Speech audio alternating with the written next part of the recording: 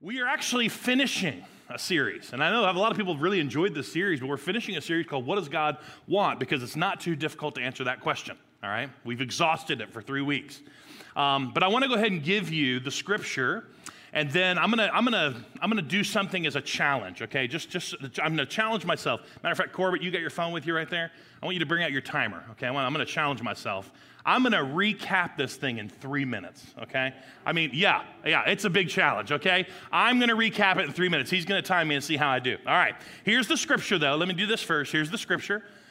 As the waters fill the sea, the earth will be filled with an awareness of what? Say it out loud. Glory of the Lord, right? And so what does he want? When we say, what does God want? Well, he wants to be glorified, right? Go ahead and start the timer. There you go. He wants to be glorified.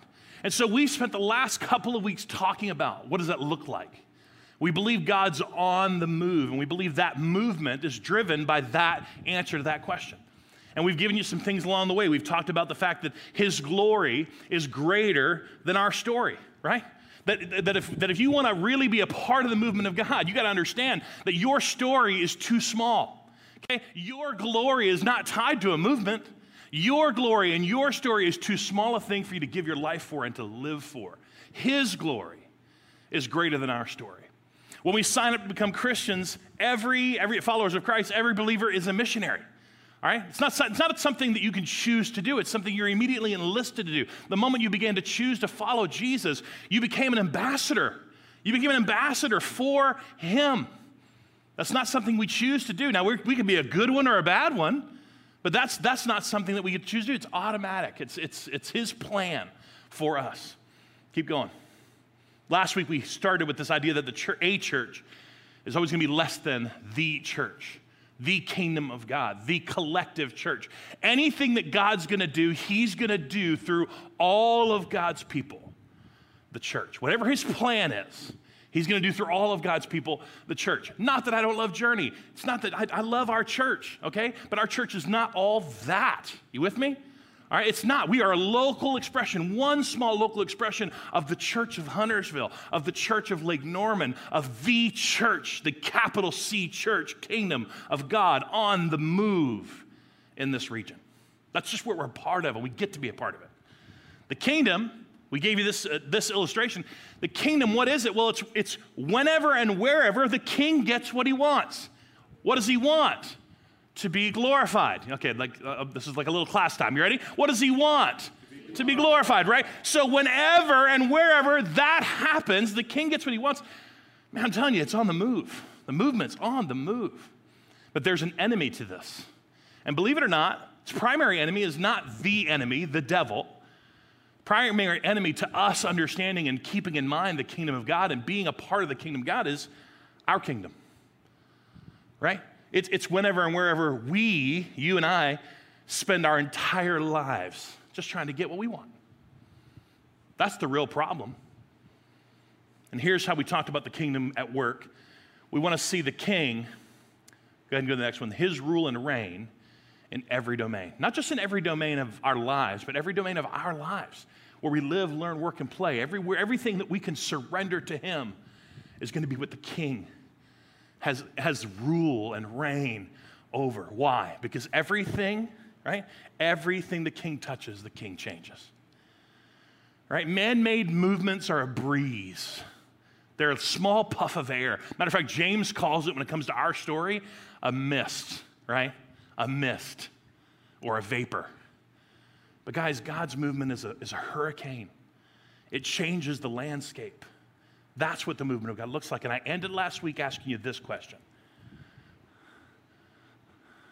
What would happen if God got what he wanted in your life? What would happen if God got what he wanted in us? How'd I do, Corbett? 3:30, not bad, not bad, not too bad. Maybe in line with how things are going to go today. Just letting you know, all right? Could have misspoke a little bit earlier how quickly we'll get done. All right, we have a lot to talk about today, but I wanted you to hear that. I wanted you to understand that where we've come over the last couple weeks brings us to where we are today. That God is on the move, right? And it is fueled by him getting what he wants, by the king getting what he wants. It's fueled by the power of the kingdom and the power and presence of the kingdom in our lives, where we live, work, learn, work, and play. I told you every week we kind of shared with you parts of this. We want to remind you of the vision of our church, because what we're teaching you is some of the training we give to churches, church planters, church leaders that are revisioning their churches, to help them understand that they want to be a part of the DNA. They want to be a part of the foundation of the right kind of church in order to be the church God's called them to be. And so for us, we talk about our vision as we are transformed people, changing our friends' lives by absolute hope. That's our vision as a church, individually and then corporately together. It comes from this passage in 2 Corinthians. I think Don actually read this the first week. It means that anyone who belongs to Christ has become a new person. The old life is gone and the new life has become. That's the absolute hope of Jesus Christ. That's what that is. And it says that all of this is a gift from God, who brought us back to himself through Christ. And God has given us the task of reconciling people to him. This gift of absolute hope has been given to us through Christ. We are the transformed people. And our job, our task that he's given us, is to reconcile people back to him. That's what we're called to do. To help us see how this comes together, we describe it this way, okay, to churches when we're in training, to pastors and leaders when we're training them. Here's how we describe it, just to help us get our minds sort of around the big picture before we dive into the specific today. The first week, Pastor Don talked about the movement of God, which is the foundation, the DNA of the church. It is fueled by the kingdom. That's what we talked about last week, right? The kingdom of God is fueled by the power of the rule and reign of Christ in our lives. But right here is where we're going to talk about it today. Its focus is the harvest. God's focus is the harvest. The foundation and the fuel has a focus, and that's the harvest. And I want you to notice the church is the result of that. All right? Now, here's two good things to just hear from this right out of the gate. The reason this is such good news to me as a pastor and a leader is that I'm not in charge of creating a movement of God in our region. I'm not in charge of trying to create a movement. That's not my goal. That's not my charge to be given as a pastor and a leader of a church. I'm not charged to give. There's already a movement happening. There's already a movement worldwide, globally, of God moving in the midst of people. There's already a movement. I want to be a part of the movement. And I want it to be a movement that's fueled by him, because the result is the church. And so sometimes, I want you to hear this. I'll take it just a couple minutes.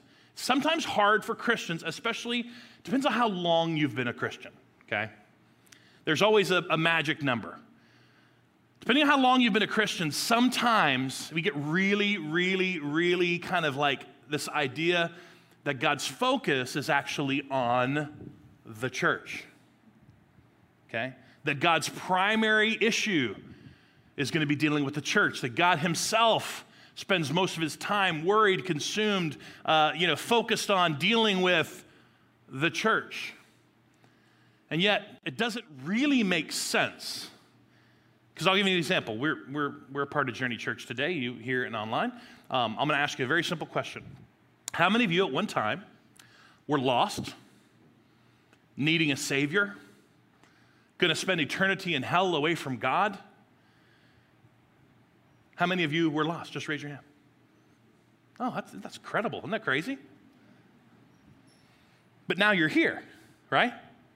So don't you see that all of us at one time, we were the harvest before we were the church? Nod your head if you're with me.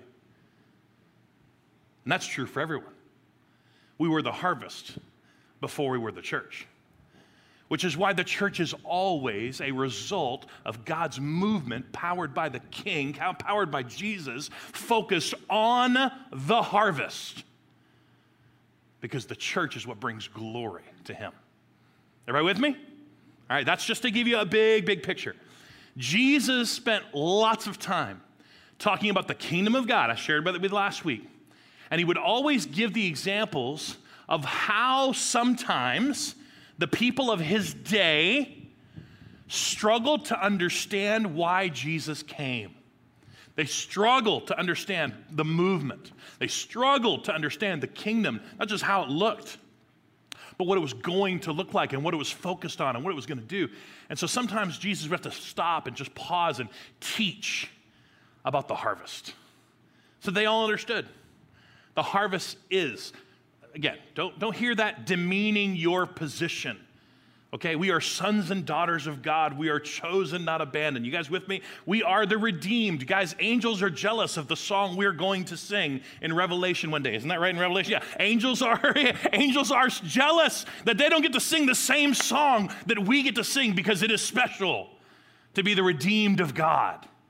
So don't hear that as a downplaying. Just hear it as an understanding that we are not the focus. The focus is the harvest because the church is the result of God's move in his kingdom work. And so here's Jesus. I'm going to go ahead and tell you Luke 15 is going to be where we are in the majority of our time today. I do have something from Matthew I'll read. But Luke takes time to explain several stories, several teachings that Jesus gave us about the harvest. Here's how this starts in Luke 15. Tax collectors and other notorious sinners often came to Jesus to listen to Jesus teach. I'm going to come back to this in a minute, but let's go to the next verse. This made the Pharisees and teachers of religious law complain that he was, what's the word? Say it out loud. Associating with such sinful people, even eating with them. Okay, now go back to the verse before that, just so I can let you guys see this. Now, Luke does really well here what we all do, which is tell us categorically how the harvest was seen in Jesus' day from the Pharisees and the religious people, okay? Tax collectors and sinners. I call this worse and bad. Everybody with me? There's bad and then there's worse, okay? You have your own version of what is bad and what is worse. He just happens to be stating worst first, the worst thing. Again, tax collectors. I don't think you understand. I can't even take the time to explain how they viewed tax collectors, Jewish people who had betrayed their people, and then other deplorable, notorious sinners. Okay? We all have our own. Okay? Could be whatever. Could be like Trump supporters, right? And other, deplorable Republicans, It could be socialists and other ungodly Democrats. It could be abusers and others who oppress people. Everybody with me?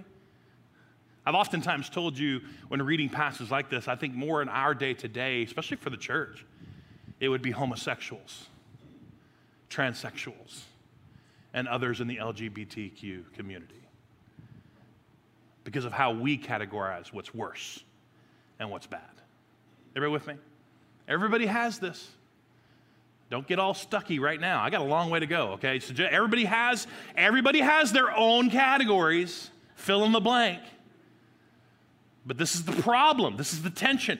The teachers and the religious leaders and the people of the church didn't like it. They didn't like that they came to hear Jesus teach. They didn't like it that Jesus associated with them. They didn't like that he even ate with them. So Jesus felt the need to teach them. So he tells them a story. Keep going. Sorry, I made you go back. Yeah. Jesus tells them this story. If a man has 100 sheep and one of them gets lost, what will he do? He's asking a rhetorical question, by the way. He says, well, wouldn't he leave the 99 others in the wilderness and go search for the one that's lost until he finds it? Jesus is basically saying, this is something you already know, guys. This is what a shepherd would do. And he goes on to say, keep going. He goes on to say, and when he has found it, he will joyfully carry it home on his shoulders. Keep going.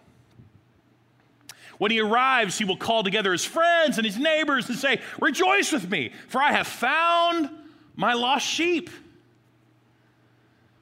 And in the same way, there is more joy in heaven over one lost sinner who repents and returns to God than over the 99 others who are righteous and who haven't strayed away. Right? This is Jesus just trying to make it as simple as possible in a way that they might get it, they might understand.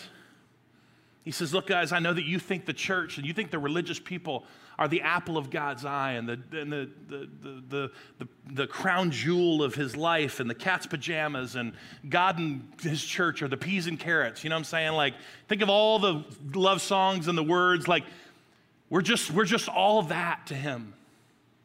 And we are a lot. He loves us. He saved you. But we forget that we were the one, right? Again, we forget that we were the one because now we're the 99.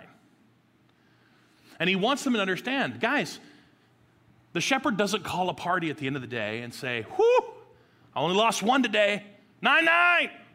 You know, like, celebrate with me. Only one down, that's pretty good. Good odds. No, he doesn't do that. Because the shepherd will always leave the 99 and go after the one. And this is a principle that Jesus says, you already understand this, so why wouldn't you understand this about your Heavenly Father? You're already part of the 99. You were the one that he joyfully picked up and brought home. That's who you were. But something happens when we get to be in this. I put on here basically the charge is for us to see things differently. That's what Jesus was asking them to do. You need to see it differently. Why? Because they're sheep, right? And the sheep don't see anything the way the shepherd sees it. The sheep are consumed with their 4-foot patch of grass. Everybody with me? Like their 4-foot patch of grass and their heads down, and that's all they see. And so the question I have sometimes that I feel like is important to ask is, what is distracting you from seeing what God sees? What's distracting you from seeing the way the shepherd sees? I can tell you what's distracting me. Here's my 4-foot patch of grass, right?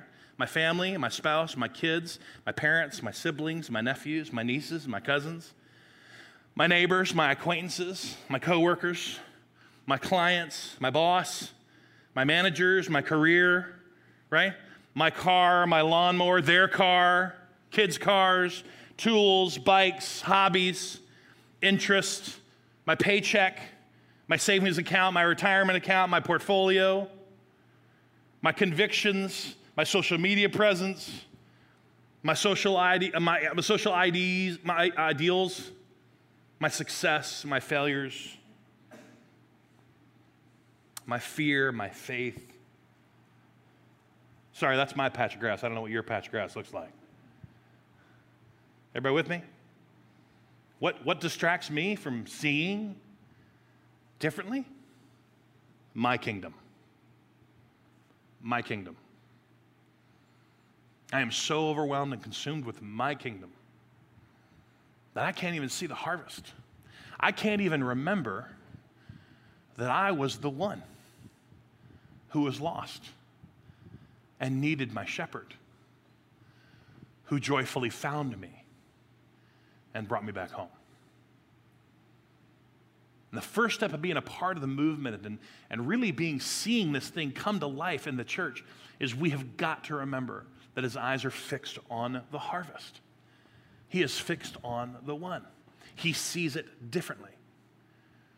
Jesus continues by telling another story, very similar, but he wants to bring value to this idea in case they didn't quite get it with the sheep. He goes on to say this. Suppose a woman has 10 silver coins. That's to do with inheritance and being married, and it's got a cool context, but then loses one. That's a problem. Wouldn't she light a lamp and sweep the entire house and search carefully until she finds it? And he goes on to say, when she found it, wouldn't she call her friends and neighbors and rejoice with me because I found my lost coin? Something that has value in the context of 10. It was a missing piece to the bigger picture. In the same way, there's a joy in the presence of God's angels when even one sinner repents. And I'll just say this very quickly. This is an issue of value. I think this is the reason Jesus went down this path. He goes even further in a minute. But we have to be able to value everyone. We have to be able to value everyone. You with me? Now, here's the problem. We're distracted by our kingdoms. Yes, that's understandable. But here's another problem is that we oftentimes don't understand how we are constantly valuing other people or devaluing other people, right? And I'm just telling you this because this is something that unless you've seen the ugly side of yourself lately, you just don't remember this. You don't remember the fact that, quite honestly, you're constantly doing it with people. You're adding value to them or you're taking it away, right? You're adding value or you're taking it away, right? Oh, look, they have 3 kids just like me, plus 3 points, right? That's awesome, plus 1 point. They have they're very similar values. They love football. Yeah, -1, they're a Falcons fan, right? Plus 3, they're an Alabama fan. -2, they have completely different career paths. I barely understand it. +5, they own a boat. Right? -1, different ethnicity. +3, same job field. -3, they're a masker. -5, they're an anti-masker. +5, they're the same political affiliation as me. -20 if they're opposite political affiliation. And guys, I'll just be honest, you don't realize how much you do this until you're faced with a question like this. What will you sacrifice to value others the way God does? Because I'm telling you, the people that we just ding them away, man. Take away value, take away value, take away value. We disagree. I don't know how they think that. I don't know how they do that. I don't know how they choose that. I don't know how they live that way. We ding and ding and ding, and we do not see them the way God sees them. We do not see them as a creation of God destined to be in relationship with Him. We do not see them as the lost sheep. We don't see them as the coin. We do not give people that value.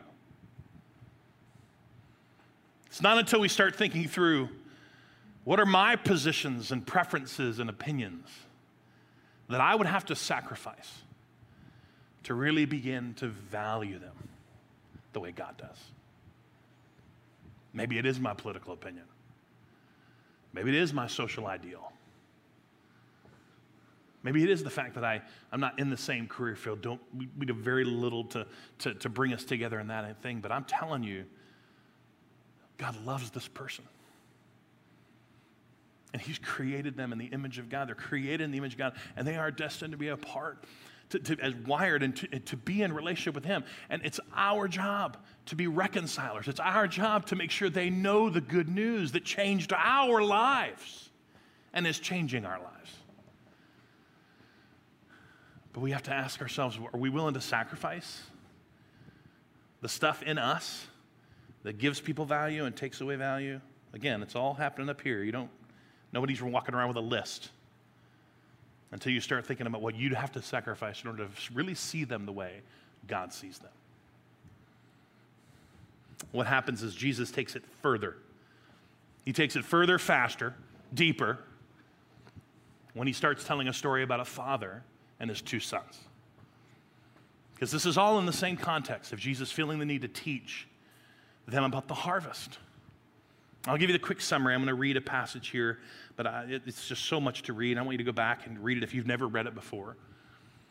The father has 2 sons, and he's again giving this as a parable. One son, the younger son, wants his inheritance. He's like, I don't want to wait till you die. I want it now, and I want to leave, and I want to be gone. I don't want to live under your roof anymore. I don't want to live by your rules anymore. And the father says, okay.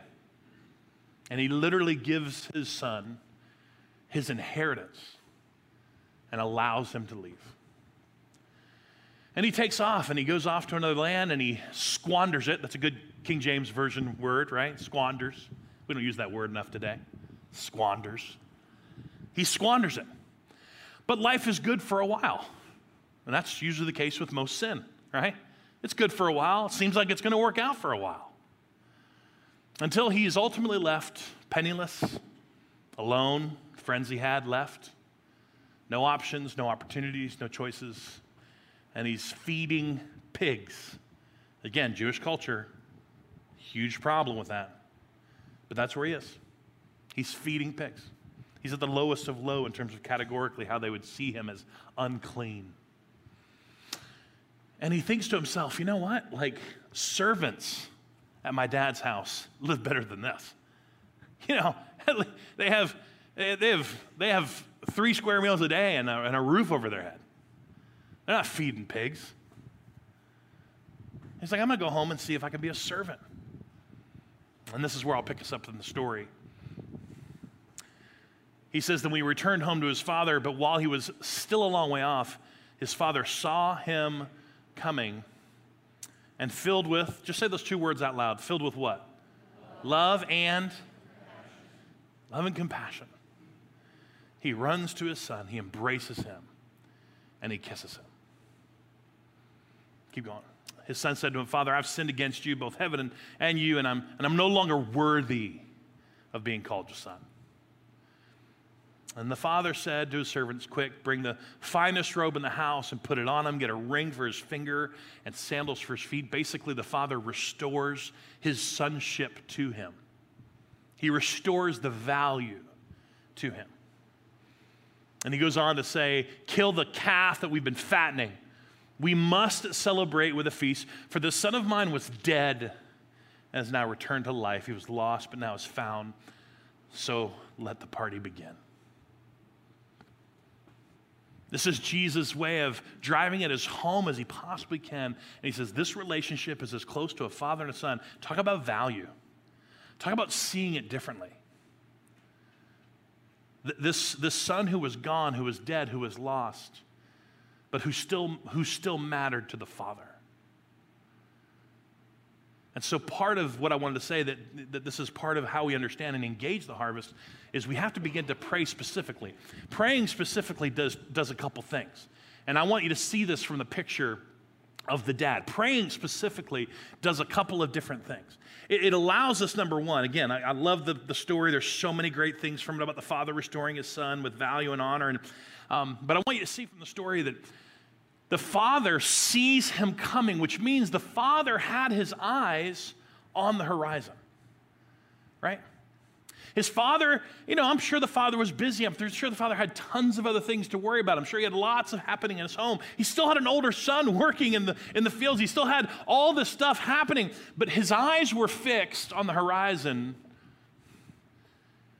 with the idea that one day, perhaps my son will return. One day, perhaps, he'll come to his senses and I'll see him.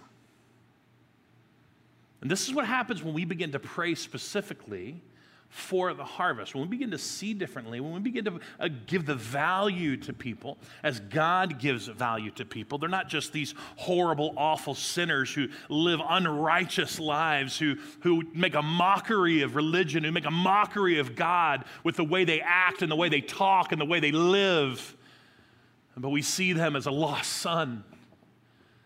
And we begin to pray specifically for John and for Susan, and we begin to pray for our coworkers and the people in our lives, and we begin to pray for them by name. And specifically, God, would you turn their hearts? Would you let them taste and see that you are good? May they understand the miry pit that they're in and ask you for help. And the only way you see them coming is if you know where God's eyes are fixed on the horizon, on the harvest. Now, here's where I have to put Jesus is the one who does this, so I have to give pause and help us understand that Jesus gives another illustration as part of this story because he wants the teachers and the Pharisees and the religious leaders to know that they're a part of this story, but they're not a part of the story in a way that's positive. And I call this basically beware. Oh, I'm sorry, this is a great question to ask. I need to ask this question. If God answered all your prayers from the past week, who would be reconciled today? It's a convicting question. Because maybe if you think about every prayer you prayed this week, it was all about your 4-foot patch of grass.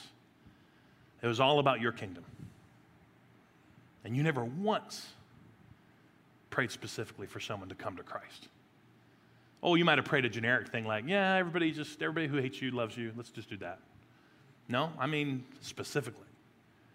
You never once prayed that your son or your daughter or your siblings or your family or your friends or your coworkers, your acquaintances, or the people in your circle, you never once specifically said, and yet God chose to answer your prayers this week.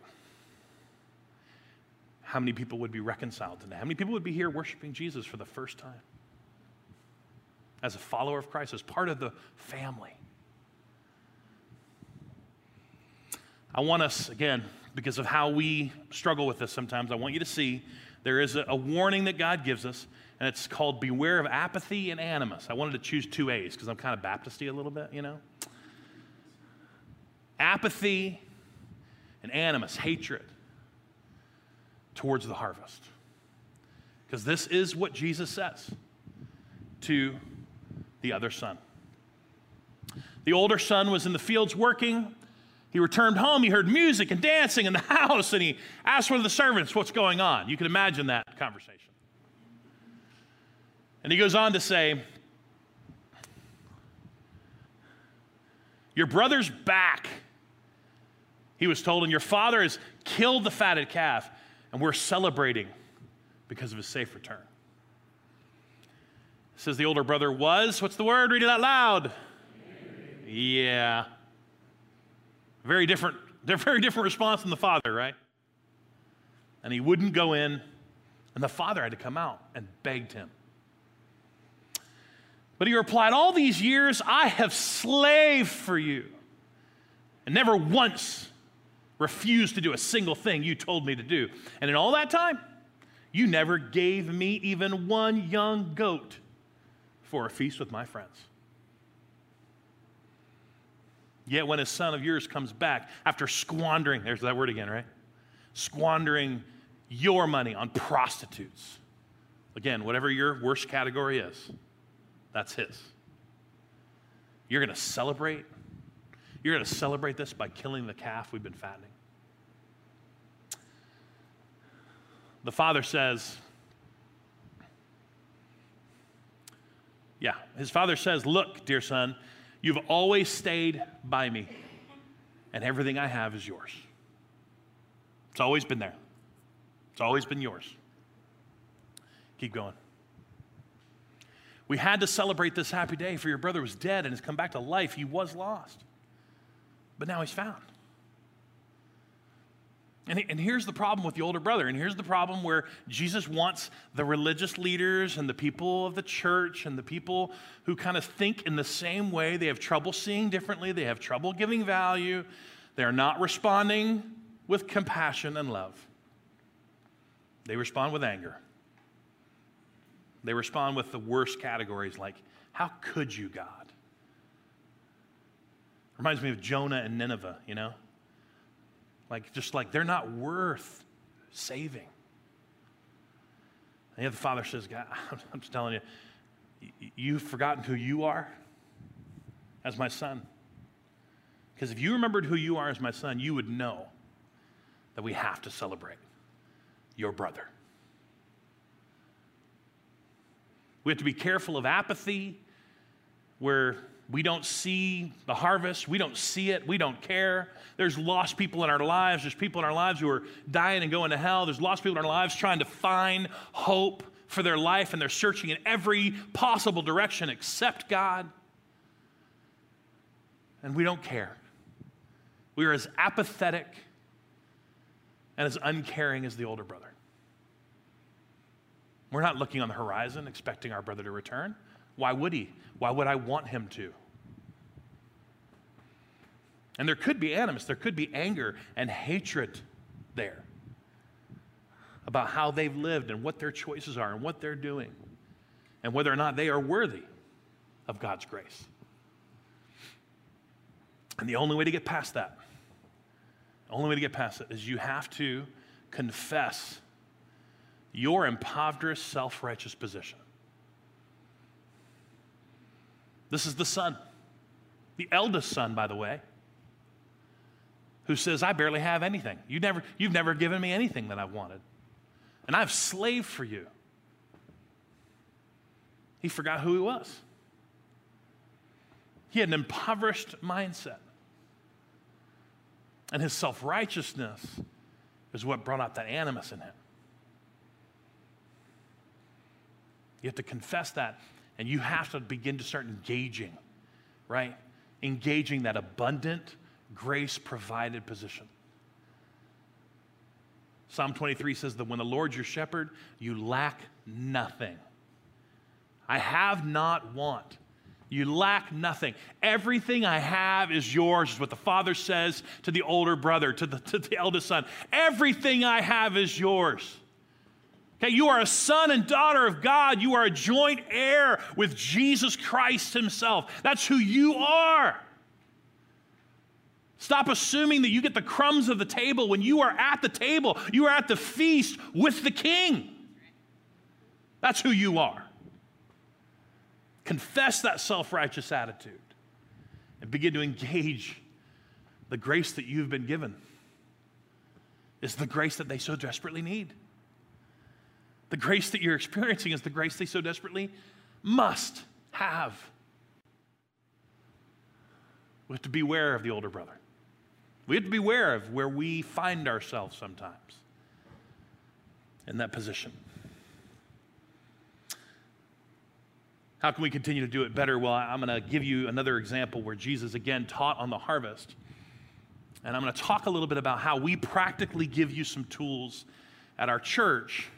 We use language that we hope helps. We hope it helps you to put some hands and feet to this challenge of seeing the harvest differently and valuing everyone and praying for people specifically. This is in Matthew. It says, Jesus went to all the towns and villages, teaching in the synagogues, proclaiming the good news, right, of the kingdom. Whenever and wherever God gets what he wants, and lives are changed. And healing every disease and sickness. And when he saw the crowds, he had compassion on them. Again, great word.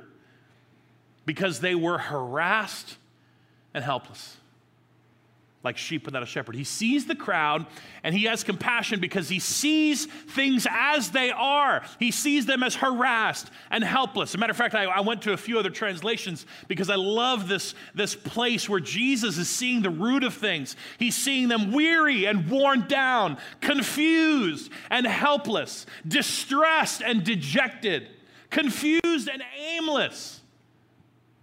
Do we see the harvest that way? Do we see those who are not children of God that way, as dejected and distressed and helpless and harassed by the enemy? If we don't, we're not going to be filled with compassion. And then Jesus says these words. You may know these. Looks at his disciples and says, the harvest is plentiful, but the workers are few. So ask the Lord of the harvest. Interesting choice of words. Ask the Lord of the harvest, therefore, to send out workers into his harvest field. Ask the Lord of the harvest to send more workers to his harvest field. The last point here is that we need to own our circles. I'll talk about top 5 in a minute, but when you really think about this passage and you think about the harvest, I think, again, it's a good place to stop and think about the fact that we talk often about the church being his church, but we do not often talk about the lost as being his harvest. Everybody with me? We don't often, again, it's a position and it's a perspective. We talk about the church as well. It's God's church. And there's all these horrible sinners out there. No, that's his harvest. That's his harvest field. He is the Lord of that harvest, whether they acknowledge him or not. which is why Revelation is going to go down exactly the way it says it's going to go down, which is every knee is going to bow and everybody's going to confess that Jesus Christ is Lord. All right? Even if they didn't do it here, they're going to do it because he's the Lord of the harvest. Right? But we just don't think that way sometimes. Like we're just not there sometimes in our head. We talk about his church. Oh, his church. He loves his church. He values his church. He gives compassion for his church. No, he has compassion for the harvest. His harvest. So we have to own the way he owns it. We have to own our circles, our part, our position, if you will, the way he owns it. And the way we give this sometimes in our training is like this. We call it a circle of responsibility, right? You must own the lostness in your circle. And everyone's circle, I talked about this last week, everybody's circle is different. There are different people in your circle than there are people in my circle. But we oftentimes give this to churches and organizations so they can begin to process, well, who's in my circle? There might be government leaders in my circle, or friends and family, or there's volunteer organizations in my circle. There's recreational interests that I share with people in my circle, sports teams, kids teams, business networks, city leaders, the school, anyone really, right? They're in my circle where I live, learn, work, and play. This is my circle. God gave me responsibility with the people in my life.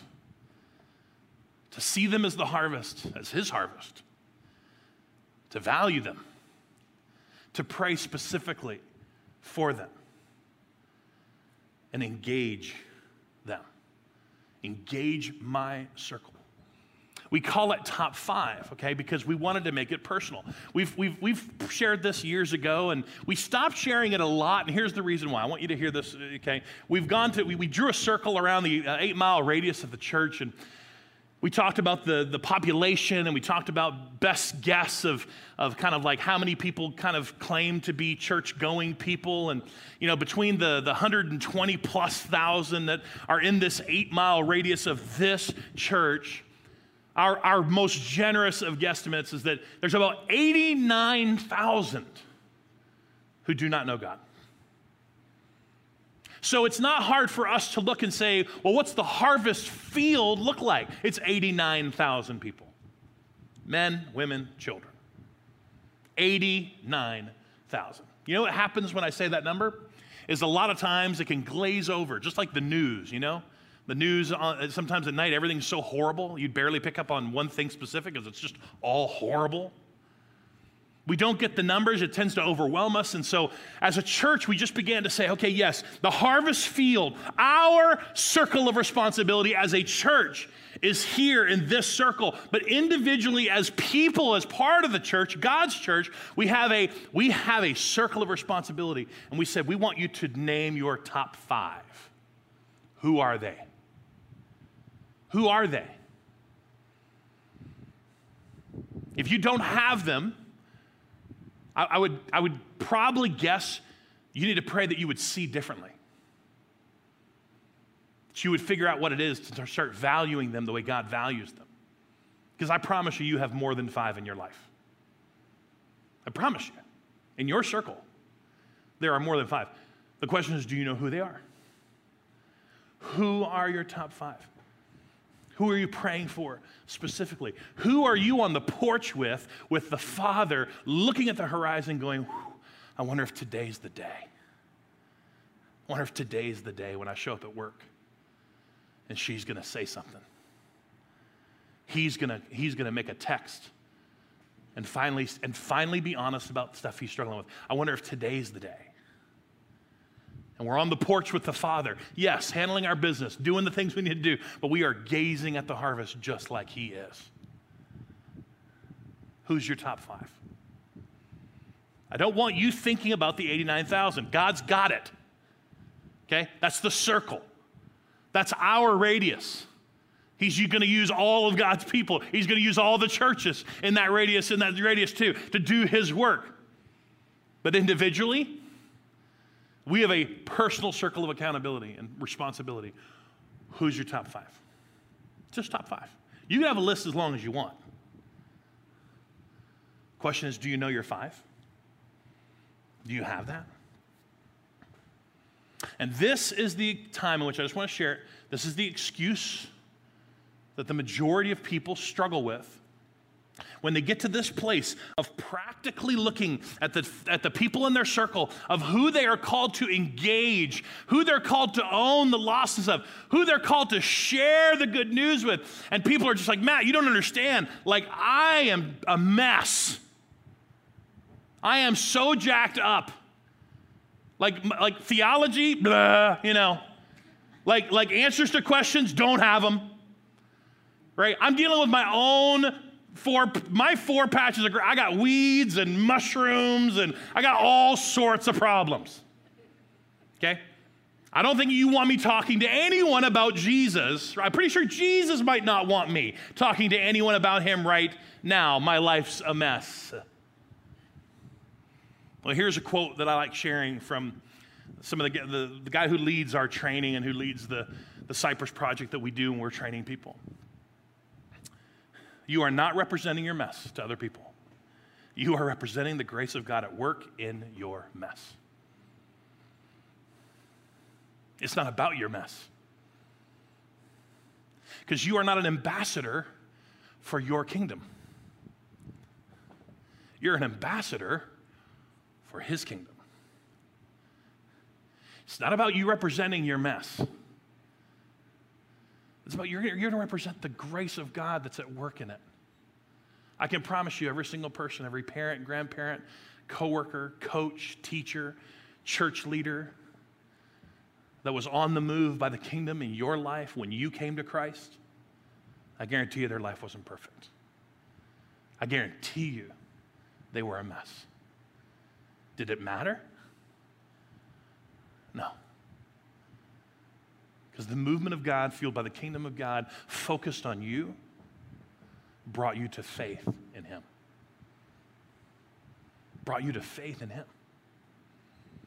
Don't you dare forget it. Don't you dare forget it. That you sit here as the church, right now, we all do. We sit here as the church, and we are the glorious result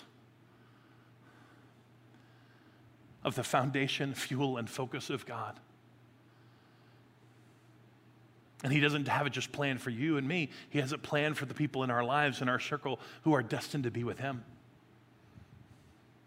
And you may not know who they are. You may pray for a relative that never acknowledges God. But it doesn't stop you from praying. How long did it take, Julie, how long did it take your sister? 11 years? 11 years. Julie was praying for one of her top 5.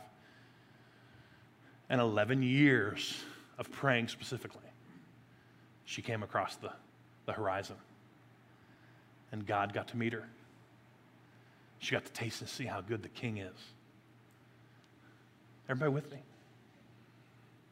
As a church, this is who we are. This is the foundation of everything we do. Is built around, what does God want? And if God got what he wanted in your life, in this church, in our city, in our community, oh, how much glory would we be able to give the Father? But part of it is how we see the harvest, how we value the harvest, how we pray specifically for it, and if you're going to own your circle or not. Let's pray together. Father God, thank you today for just the convicting, challenging of Jesus' teaching of why so often we just struggle to see the harvest well.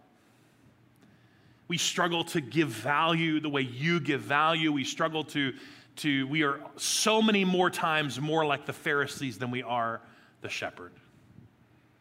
And so God, our prayer today is that moment by moment, decision by decision, your Spirit is changing us differently. We're going to walk out of here differently today than we walked in, because right now we're going to make some commitments to own our circle.